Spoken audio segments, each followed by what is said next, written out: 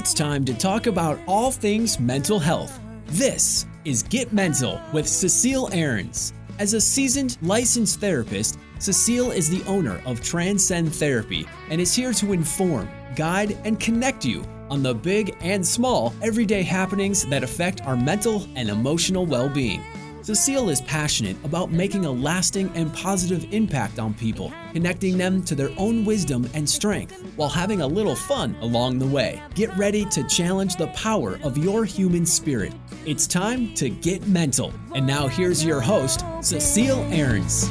All the things they say should matter, corrupted by the senseless chatter. Good morning, everybody. Welcome to Get Mental. Welcome back. This is Cecile Ahrens, and today we are being joined once again by Anna Della Paz, one of our therapists at Transcend Therapy. We are an outpatient private practice in San Diego, providing individual, couples, and family therapy. If you want to learn more about our practice, just go to transcendtherapyca.com, transcendtherapyca.com, and you'll find information there on what we do and how we can help you and how to contact us. All right. So thank you, Cecile, and good morning to our listeners. Again, my name is Anna, and I'm so glad to be back on the show to continue the very important conversation that we started a couple weeks ago. Right. Today we're really focusing on helping someone who is struggling with substance abuse and their family members. Because we, again, are therapists, we're going to be looking at the mental health side of this as well. But I really am just glad that we can continue this conversation because it's so vital that people have more information, more knowledge. Absolutely. And like we said before, this affects more people than those afflicted with cancer, which I thought was really staggering and sobering. Yeah. And when we, again, look at how many people we see in our practice struggling with substance abuse, it's numerous. It's just so difficult to really grasp the size and the vastness of this problem because we see it in so many arenas. And one of the ways that we see it is affecting family members and friends. If they're not the person abusing the substance, they're coming in because of the impact of someone's substance abuse or addiction, because addiction isn't always about abusing a substance. Yeah. And Cecile, it might be a great time for me to kind of break down what we mean by addiction. There are lots of definitions, lots of ways to conceptualize this. But when we think as therapists of addiction, substance abuse, we look at some criteria. One of those is craving. So somebody is having a strong need or desire to use alcohol or drugs, or to engage in a different type of behavior that creates negative consequences for them. This person might also start to feel really anxious or nervous if they can't get their drink or their drug. It's a very, very common symptom of addiction. Another way that we could notice, a loved one, a family member, in the throes of addiction is that they've lost control over their use. They might drink more or take more of a substance than they intended to, and they may not be able to stop on their own. And so that's when we see sometimes family members and loved ones saying, well, why can't they just quit? Right. So thinking it's just, a logical problem that they can solve when really it's a medical condition. It's just something, it's their choice. There is a matter of choice involved, but over time, especially when we get to this other criteria of tolerance. It's a disorder. It's a medical issue. This person might be, needing more and more of alcohol or drug in order to feel the effects, and now they've developed a physical tolerance. Absolutely. And then as well, they may start to have dependence on the substance. They're needing to use it in order to feel, in their words, normal or okay. They're going to have to do that frequently, use the drink or a drug in order to be okay, to feel all right.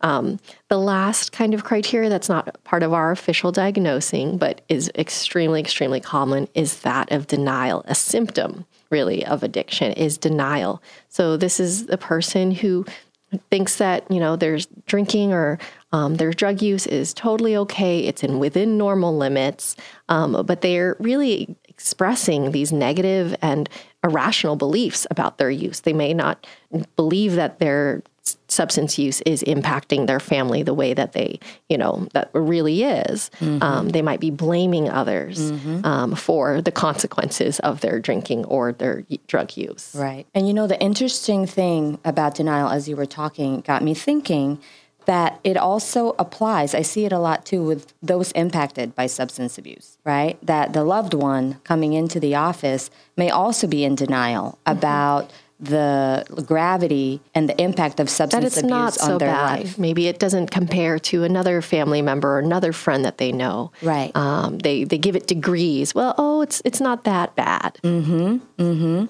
going to talk a little bit about that more when I get into some of the ways that, or some of the roles that family members get into when you are trying to function and coexist with a substance abuser.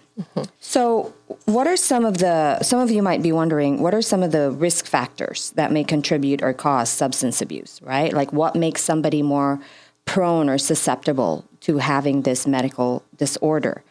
So some of the things that, some of the factors that may lead to that are family history of substance abuse or addictive behaviors, because there's a genetic predisposition for some people.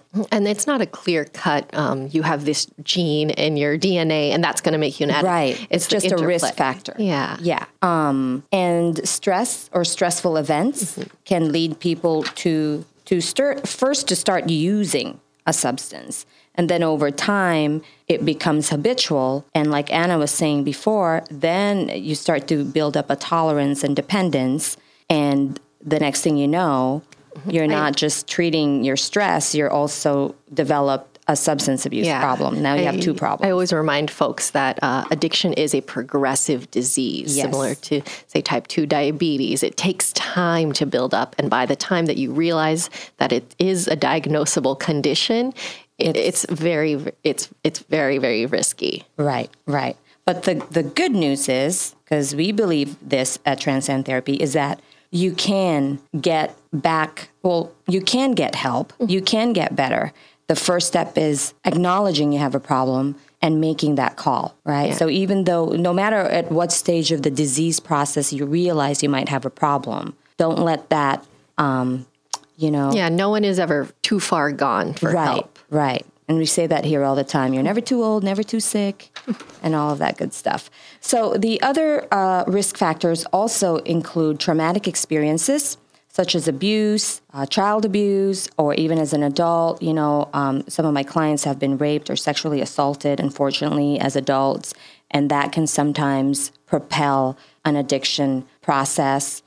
Certain personality characteristics, such as if you tend to have high impulsivity or sensation-seeking personalities, you can be at risk. Certain mental health conditions like anxiety and depression, ADHD, bipolar disorder, even insomnia, because a lot of people use it as a sleep aid, and other psychiatric conditions that are poorly managed. So you start to self-medicate.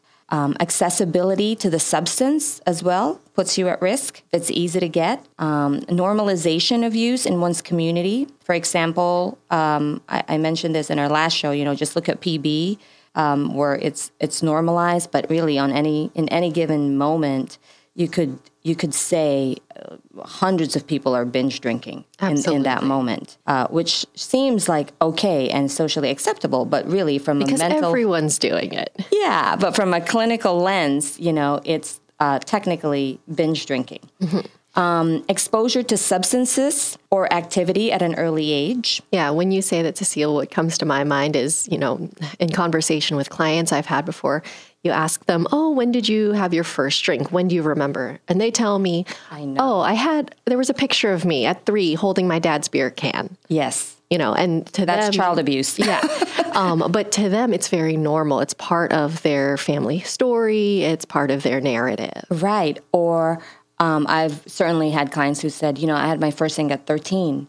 My grandpa gave me a little sip of something. And again, we're not saying because that happened, that single event happened, you're going to turn into a person who's abusing substances. We're just talking about the risk and how that opens up. That can become a gateway to future use and abuse because it's getting normalized for you.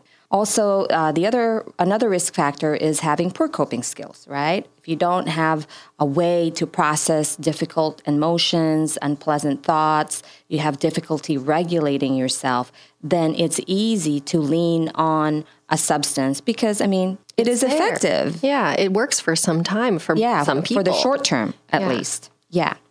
So what are some of what we call protective factors? So in our world, we look at risk factors and protective factors. And protective factors are experiences and circumstances that may protect you from developing a substance or process addiction. Well, ideally, the opposite of all the risk factors I just mentioned would be the protective factors. But nobody has that kind of life. And we all have, our own set of problems and struggles, and we get something passed on to us one way or another, right? Whether it's genetics or environment. That's right. So some of the things, if you're a parent especially listening to this, or a grandparent, or even a teacher, some of the things that can help avert this is having positive, loving experiences with a caregiver, a positive role model, somebody who's in a young person's life consistently. Right. And who notices that individual's strengths and their goals. Right. And celebrates that, right? Someone who's attuned to your needs, that is such like a loving salve or balm when somebody just sees you and knows you for who you are. And it doesn't always have to be a parent or a family member. Again, like Cecile mentioned, it could be a teacher, it could be a coach, a pastor, somebody who's in your life who may be mentoring you, really tuned into who you are. Right.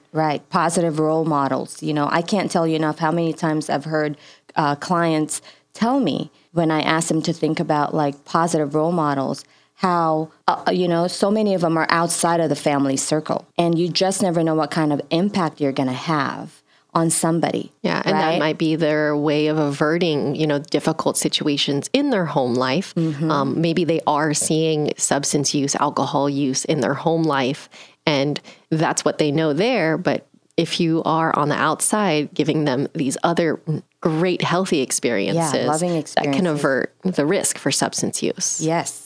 Protection from harm or fear. I think that's pretty, self-explanatory. The absence of abuse or trauma, or for most people who've had trauma and abuse, if they receive support, validation, and treatment, the impact of trauma and abuse can be averted. And it doesn't have to be, how it defines you as a person. That's why treatment and therapy is so critical, because healing from these things, even though these can protect you, the factors that we're talking about, sometimes it's not enough. Sometimes you need a safe space with a third-party professional who can really help you unpack your thoughts and emotions and have the skill to get you to the next level. Absolutely. We spend all day, every day doing this work. So thinking about how we hold space for people who are really struggling. And again, that might be the person who is dealing with addiction or substance abuse, or you, their family member, their loved one, their spouse, and being able to give that care and comfort. Right. So if this is you or someone is struggling with these issues, and they live in San Diego. Actually, if they live in California, they can give us a call, 619-823-1382, or go to transcendtherapyca.com, and we can start the process of consultation, assessment, and possibly making an appointment if you want to move forward. If you're not a resident of San Diego, but you live in California, we can do telehealth sessions. And those are sessions that are provided either over the phone or via video sessions. As long as you live in the state of California, our license allows us to do that. And I do that a lot with my out-of-county clients.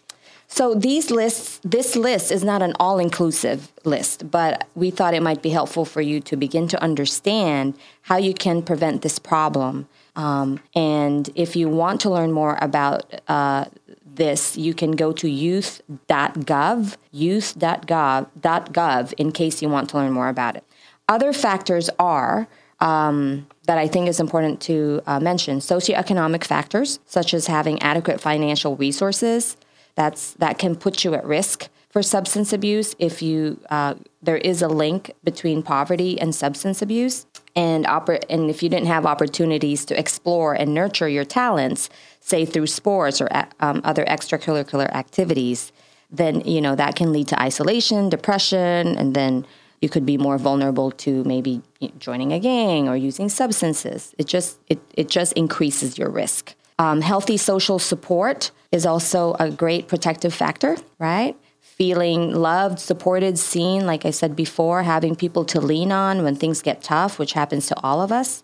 Having great social skills can also be protective. A lot of times, a lot of our clients with social anxiety end up using substances. And that's just one of their quick, easy ways to maybe build up that confidence in a social setting is to drink a little bit. But then it becomes problematic if that's the only way that they believe that they can make friends or socialize. So if they already have some of that ability without substances to make friends and to get to know people, maybe they have a deep interest in others, that can be a protective factor. Right. Hence the words liquid courage, right? I think that's how it all started. That's my theory. Could be. So when we did part 1 of this show, Anna and I promised to spend some time talking about how substance abuse and addiction can impact family and loved ones.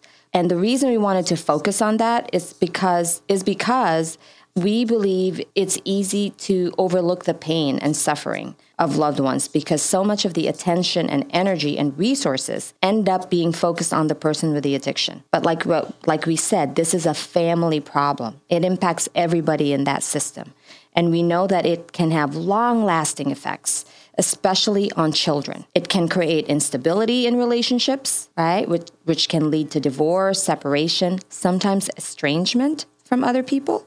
It can impact a loved one's physical, mental health, emotional health. And this is a huge one, what I'm about to say. It can financially impact an entire family because of all the ways that addiction starts to affect work. It could be that people are, they're doing well financially. They're getting to their job every day. They're earning the income needed to support their family.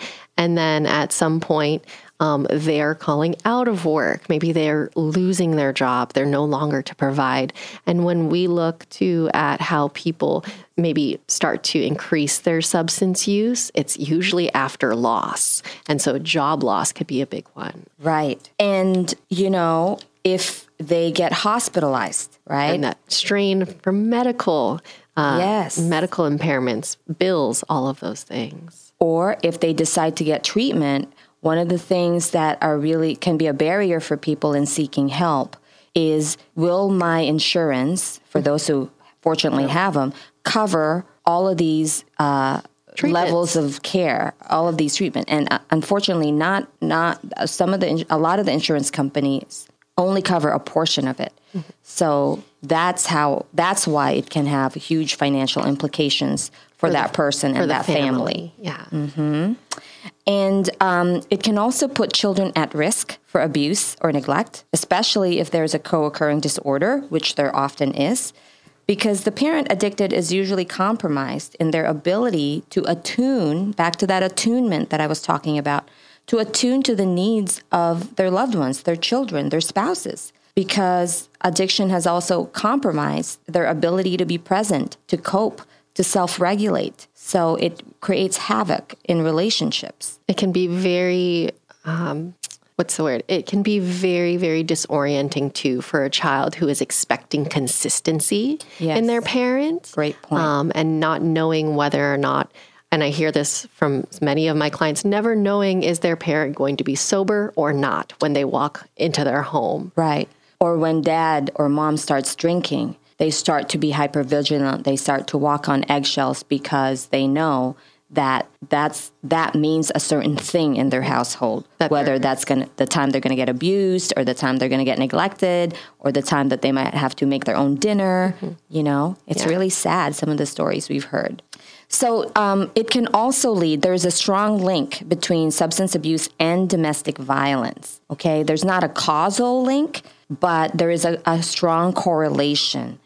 So what that means is it doesn't necessarily cause abuse or violence, but increases the occurrence of abuse or violent behaviors. And a lot of times when law enforcement have had to, go to someone's home and intervene, a lot of studies have shown that intoxication is a very common occurrence. And that totally makes sense when we also look at one of the criteria for addiction, for a substance use disorder, which is loss of control. Right. So again, we're not saying that substance use or alcohol use causes violence, but it is, again, a huge, huge risk factor to include that. And then thinking about how somebody has difficulty regulating their emotions, maybe they are more easy to anger, and now you've also lowered their tolerance to regulate. Right. And the other point we haven't mentioned at all is sometimes people are abusing multiple substances all at once, right? Which can be a lethal cocktail. Polysubstance is what we used to call it. Yeah. And that's really the more common picture that we see. It is more rare, on the one hand, to see somebody using only one substance. Because eventually, again, when they get to tolerating or becoming dependent on a substance, they find, I need to feel something else. Right. I need to add to the sensation that I'm looking for. And they might combine alcohol and marijuana, alcohol and other substances. And just, again, lowering their ability to control their emotions, their actions. And you're just caught in that cycle of addiction and trying to recover, get through your day if you have some obligations that you still can fulfill. Yeah. And so if you're a family member looking on the outside, looking in at this person who you care so much about, they're stuck in this cycle, you might be, again, thinking about, well, what's my part in it? Right. And so, to that point, Anna, what are some of the things we can do? I think it's important for listeners to hear about that. Like, if you are a loved one wanting some support, how can therapy help? Yeah. So for the family member or the loved one of somebody who's struggling with addiction, maybe addiction is not part of your story, but you're seeing it play out. We provide individual therapy for that person, also couples therapy, depending again on our assessment and evaluation. And maybe when you are ready to have that person who's struggling with addiction, bring in family members. Family therapy is a huge component. That's a huge key to helping the entire system heal and get better, is to have everybody in the room. But if we can't start that at that place, we'll start with the individual. We'll start with that person who picks up the phone and says, it's time for help. Right. Yeah. And I think, we're going to talk about terminologies later that usually apply to those loved ones who are struggling, breaking unhealthy patterns. They're getting wrapped up in this other person's issues because they care. Right. And it's so conflicting, right? Especially if, you really love this person and you have messages that you received in your family system or maybe church or your culture as to what it means to be loving and kind and forgiving and altruistic. And all of those value systems can get really conflicting because on one hand, there's a part of you that knows this isn't healthy, and I don't like it. And maybe it's that part of you that's getting hurt in this process. And then there's another part that's like, but I feel really bad. Maybe I should keep enabling this person. And you don't know necessarily that you're enabling them. You're just doing maybe what you feel is best, what you know how to do, which is to be there to support them. But at the same time, it might be perpetuating the problem. Yes. Another thing about substance abuse that probably some people don't realize is this is often a generational cycle. It gets passed on from one family system to another, from one generation to another. And if you just look back at your own family, you might be able to see some of, You can really look at the pathways in a family tree and start to notice. And sometimes it might be hard because, like Cecile mentioned earlier, there is often estrangement and cutoff in families where there's been addiction. And so it might be hard to tell, did this person really have an alcohol or drug abuse problem? But when we start to ask, these questions, we get a lot of clarification on the behaviors that were happening in the family system. Right. And the community impact, this is another thing that I think gets overlooked, cannot be underestimated, such as in the case of DUIs, domestic violence, child abuse, right? Those victimized often are at high risk for substance abuse themselves. So it just creates that it just keeps going. Generational pattern that I was talking about. So if this is you, if you are a loved one of somebody who is experiencing an addiction, any kind of addiction, know that help is there for you as well. And we can support you. We're not going to tell you what to do, but we certainly can help flesh out your thoughts and your feelings about it and help you break patterns of codependency, help you set healthier boundaries, help you work on your guilt, because that's a big one. In my experience, the guilt gets in the way for making healthier choices. And we can help you recover from abuse or emotional neglect if that is part of your story, which it often is. Because again, when you're with somebody who's abusing substances, whether you're a spouse, a child, an aunt, whoever you are, to that person. Yeah, but the closer that relationship is, the more chances that your needs are not getting met because that person who's abusing is really unable to and are compromised in their ability to show up for you in that way, in that relationship. And, we're not demonizing them. It's to say that they're in their disease. Yes. Mm-hmm. Yeah. And again, when you think about that, addiction is a illness. It's a medical condition. It's a disease.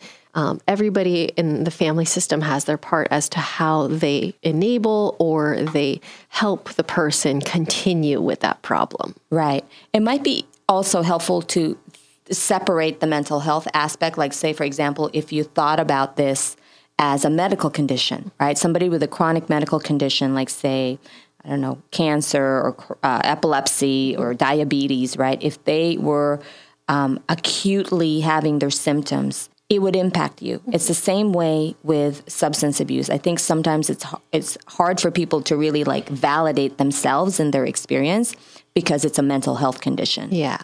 Because there's that separation, that stigma that goes along with talking about substance use and addiction, and believing that, it comes down to choice. And some people definitely believe that. Mm-hmm. But what we see realistically in our practice is that by the point that somebody is unable to control their substance use, it is no longer a choice. Right.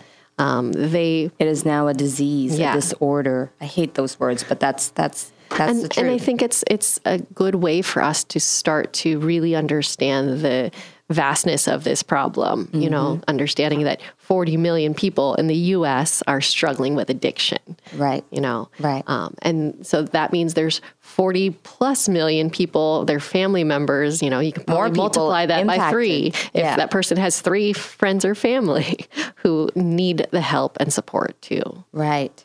So the two terminologies that come to mind when we think of addiction, and you guys may have heard this as well in your own life, are enabler and codependency. And so I thought it might be a good idea to just break that down a little bit for our listeners. What does being an enabler mean, right? So one of the ways I define that is when you are directly or indirectly encouraging the addiction. You're encouraging the unhealthy, dysfunctional behaviors. When you allow the substance abuse to continue, usually by either not confronting it or being unaware, being in denial, being passive about it, and sometimes for some people actually financially supporting it. Yeah, that's one picture that I see very frequently is with some generally parents, sometimes spouses, but financially providing to a person who is using substances, knowing or not knowing that that money is going to procure alcohol or other drugs.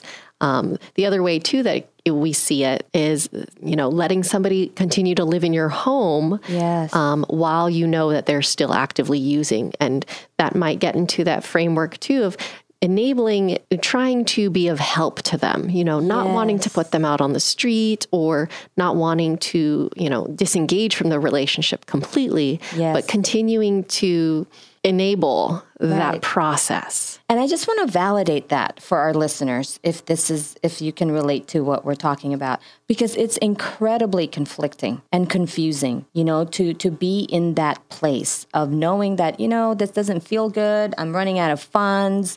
I've tried to help this person and nothing's changing. And it kind of puts you on this path of helplessness, hopelessness, resentment, and anger, right? And guilt, inappropriate guilt, what I call inappropriate guilt, because really you're not doing anything wrong. So you shouldn't be feeling guilty, but I can see why you would because of the way you're conceptualizing the issue. And then on the other hand, feeling stuck and continuing to enable. And not knowing what other options are available, not knowing how to stop this pattern. Right. Part of it, too, that I see with many of my clients is that they are scared. They've now taken on these very disruptive emotional experiences. They're scared, they're angry, they're frustrated, they might feel guilt or shame, and they're very concerned that if they withdraw their help and support of this person, that they're going to end up on the streets, or something bad might happen to them. And then they'll feel responsible. Yes, and they're real concerns. Those are valid concerns. That's why we're talking about this, because we want you to know that there is help available to you. If you live in San Diego or you're in California, give us a call if you think we might be a good fit.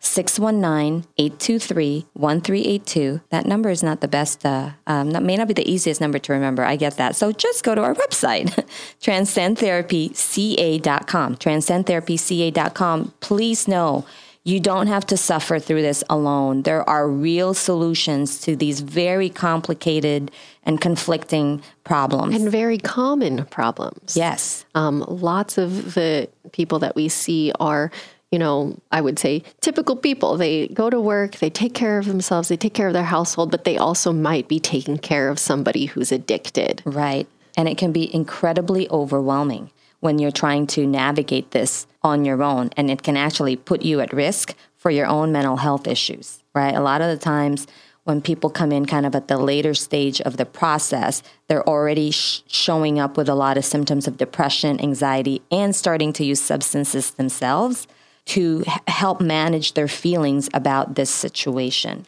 So you don't have to wait. Give us a call. Just take the first step and start the process. And you don't have to know kind of what the rest of it is going to look like. You don't have to have all the answers. The other word that I think might be important to break down, Anna, is codependency. We hear this a lot, and a lot of people have a sense of what it means. I think it might just be easy to make it official. Yeah. So this is when, my simple definition, is this is when other people's needs come before your own. This is when your mood or your state of being is dependent on how your loved one feels. Usually boundaries are enmeshed when you're codependent. It's not knowing where you end and where another begins. You may feel like you have lost yourself in this other person. Yes. And thinking about how if they're happy, you're happy. If they're angry, you're angry. And there's no division. There's no separation between your reality and yours, and you're taking it on, right? And it's almost like you need them to be okay for you to feel okay. And they're not okay sometimes. Or most of the time. And how do you coexist, right? So that's where it can get really tricky and emotionally messy. It can also lead to relationship addiction because, when you're codependent, you can feel like you need that person in your life, no matter how unhealthy the circumstances may be. Because usually people at risk for codependency have poor self-esteem or don't have a solid sense of who you are yet. Or they may have grown up in a family system that encouraged codependent behavior and responses, meaning that they were needed very deeply emotionally by their parent. Yes. And they didn't develop the skills for healthy, clear, concise boundaries. Right. So that's a great point, that oftentimes these are learned behaviors. These were either you directly experienced codependency or it was modeled to you, right? And in homes where abuse and neglect were common occurrences, we see this tendency. We see the next generation living it out again, and maybe engaging in a partnership with somebody who is using substances. Right. And, I think culture can also encourage it, right? I know in my culture, I'm Filipino American, and it can, be confusing sometimes to sort through some of the cultural messages and to figure out, okay, how do I want to navigate that particular virtue or practice? I'm talking about things like sacrifice. That's a big one in our culture, right? Generosity, kindness, love. And so it can get confusing to still, how do I, balance all of those values that are important to me, and then on the one hand, have to cut someone off that's not healthy for me? How is that loving? How is that kind, right? How is that, it's holding within those two parts God's together. word, right? And so therapists like us, we can help you flesh that out and sort through that, because that can be incredibly, like I said, confusing. And especially when it's this pattern that's been carried over from generation to generation of this is just the way things are done.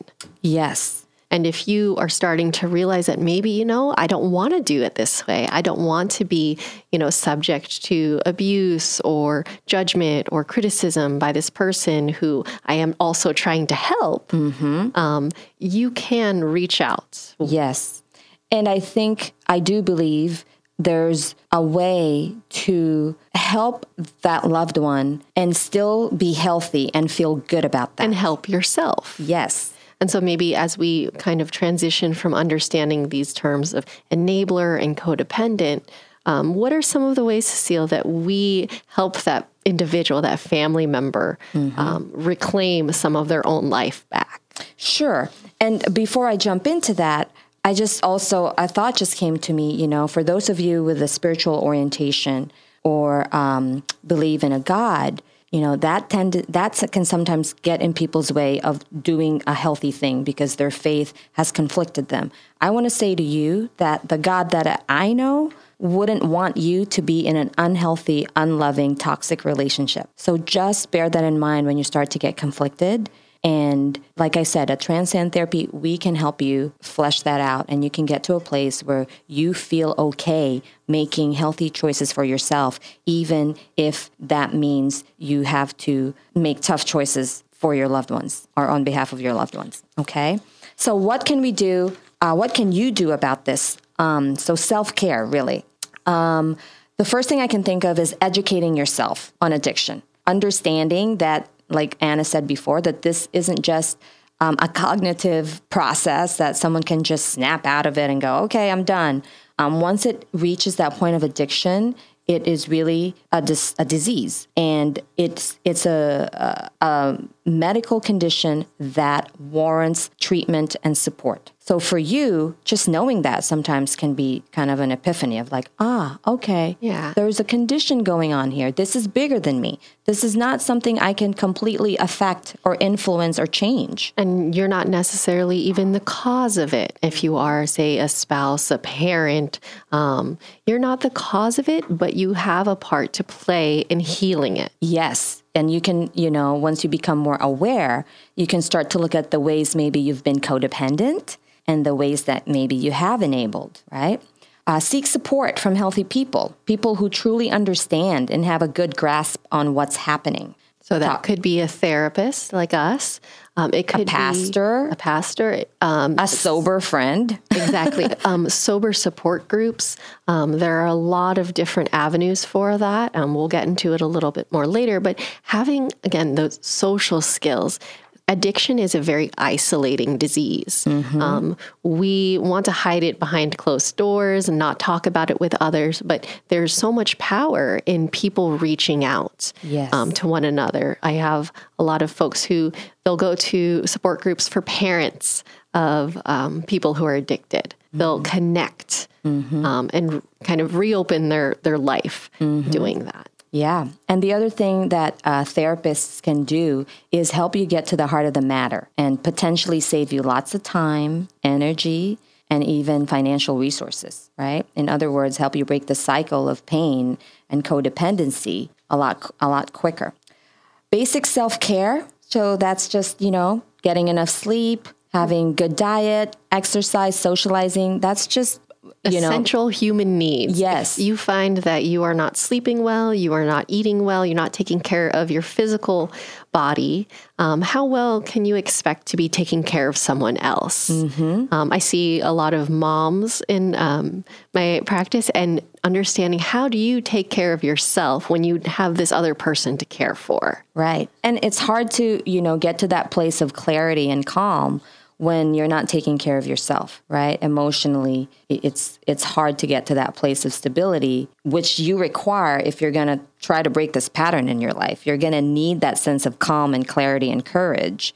But if you're not taking care of yourself, it delays that process. Make time to do the things you enjoy. So even if, say, you're still, because we're all in different places. So say you're still in this relationship with this person who has a substance abuse problem, and you're not sure what you want to do about it yet.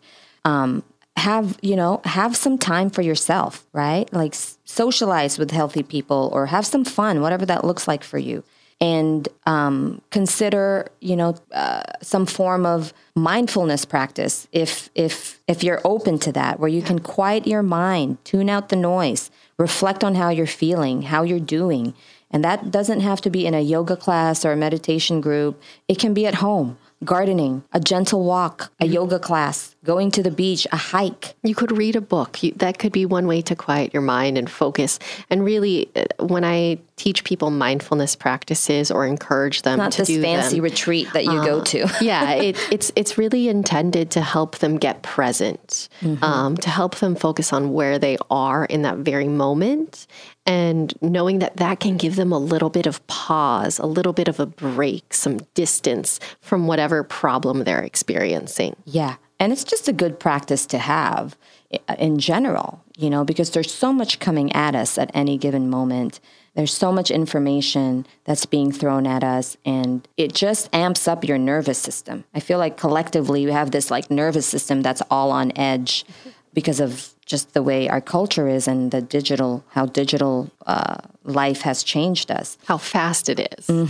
So whatever works to ground and relax you, okay? Because those are the moments when you can have access to that part of your brain, the rational part of your brain, that can start to see what's really happening and maybe create that space of oh, this is how I'm feeling and I don't like it. Maybe I should do something about that. Yeah, when we spoke during the first part of the show about ambivalence for the person who's using substances, we often see the ambivalence in the loved ones, the family members as well. And so having some way to look at where they are in the present moment, looking at their own physical self-care, that can help them transition from one side of the ambivalence fence to the other. To action. Yeah. Right. Another small point I want to make as well, just from a brain health perspective, is, it can be chaotic to be in a relationship with somebody who has an addiction. And you can kind of be in this place of chaos and hypervigilance and your nervous system getting all amped up. So just know that, because those things impact you physically, mentally, emotionally. And let's not underestimate that kind of, the effect. toll that it might take on somebody physically. Again, when we go to that basic self-care, this person is not sleeping, they're not eating well, they're physically run down. They might be getting sick more often because they're investing. We see that a lot. So much in somebody else's issues because maybe they're codependent and they feel that that person's issues or problems are theirs. Right. And sometimes when you're not that attuned to what's happening to you emotionally and mentally, guess what, guys? Your body will let you know. When you start getting sick, getting a lot of colds, your immune system's compromised, those can be indicators that, and usually there is a relationship between what's happening to your body and what's happening to you mentally and emotionally, that mind-body connection. So how can we help you at Transcend Therapy? Like we said, we can do individual therapy, couples, family therapy if that's appropriate, and we accept all forms of insurance. We also, of course, accept out-of-pocket clients. We do telehealth. That's video and phone sessions if you can't come in face-to-face. And I want to offer this to you guys because we haven't done this before. If you call and you say the words "Get Mental," we will give you 20% off your first session. Okay, but you have to make sure that you say those words, "Get Mental." So either if you're listening on the show or through the podcast, it doesn't matter. Just say those words and we will honor that. That is a great thing, Cecile, to be able to let people know that there is help. That they can access some really quality care at whatever stage they're in. Yes, yes. So now we have reached one of my favorite parts of the show called Inspiration Corner. I'm going to have to put some music around this. Some actual drum roll. Yes. I'm going to take care of that. Don't you worry. Okay, so the first person I had in mind, there's so many because unfortunately this is so common, like Anna and I said. But the one that stands out is a 32-year-old female client I've had for a few years, to be honest. And she has so much trauma. She's a child of both parents who were both chronic substance abusers. Mom passed away, and dad is still actively using and in and out of prison, unfortunately. And this woman is so resilient.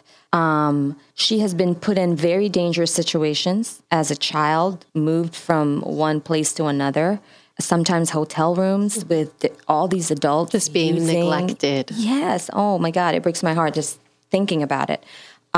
She was very neglected, abused mentally, emotionally, sexually. And fast forward, I started seeing her because of relationship issues. And now we're working on just a lot of her history, her traumatic history, because now there's space for that. Yeah. Right? Because oftentimes, with complex trauma like this, it's like peeling the layers of that onion. And it's so layered. There's so many things to kind of work through. But what inspires me about her is she has committed to her healing and growth, the only one in her family system doing that, because dad's still using, in and out of jail, brothers are using, she isn't, and she has a good paying job. She works for the county. I mean, she's made this, motion to break free of that cycle. Absolutely.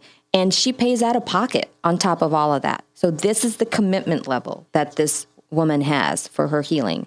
She's breaking patterns. She's not out of the woods yet, but meaning there are other parts of the trauma that we still have to work on, but she certainly is in a much healthier place. I just want people to know, complex trauma, and if you're a child of chronic substance abusers, healing can take time because it is often a very complicated and layered phenomenon. And that really reminds me, Cecile, of the fact that when we think about people's resilience, children are incredibly, incredibly resilient, regardless of the things that they may see, they may witness, they may experience because they were in a neglected or abusive system. But people, again, have this great ability to keep moving forward. Absolutely. Thank you for saying that, because that is why I do this Inspiration Corner, is for people to know that I say it all the time. You're never too old, never too sick. And that's not an original quote, by the way. That's from Bikram Yoga.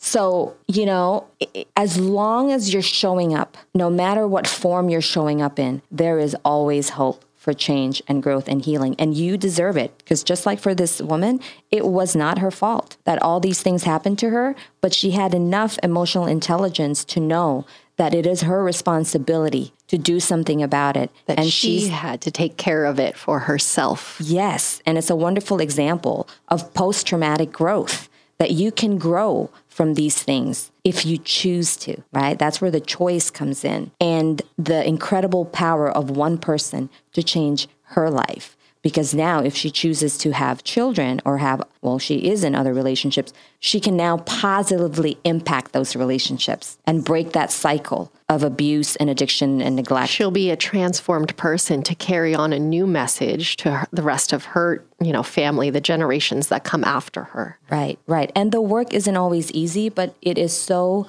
worth it. And if she could come on the show, I'm sure she would have like an amazing kind of story to tell you about her therapeutic journey.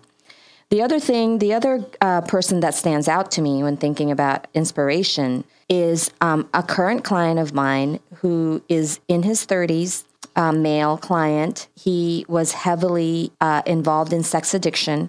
And when we started working together, it took a while for him to disclose that. And throughout our work, to build up that trust. Yes. And the shame around sex addiction. That's another topic in and of itself. But he started to disclose that. And we, throughout our work together, he decided to disclose it to his family, knowing the risk he was taking. And fast forward, he is now going through a divorce. His wife is incredibly enraged. And and rightfully so. Oh, sure. Valid reactions. Yes. But the irony is, this is why he's an inspiration, even though he's in so much pain over the loss of his family, this is also the best and healthiest version of himself he has ever been.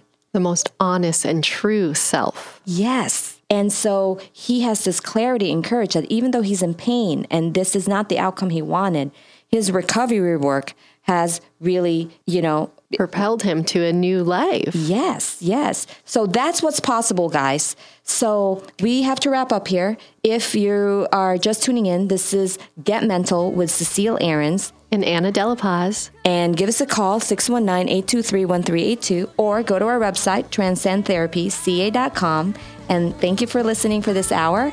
And like I always say, be well and be gentle. Bye for now.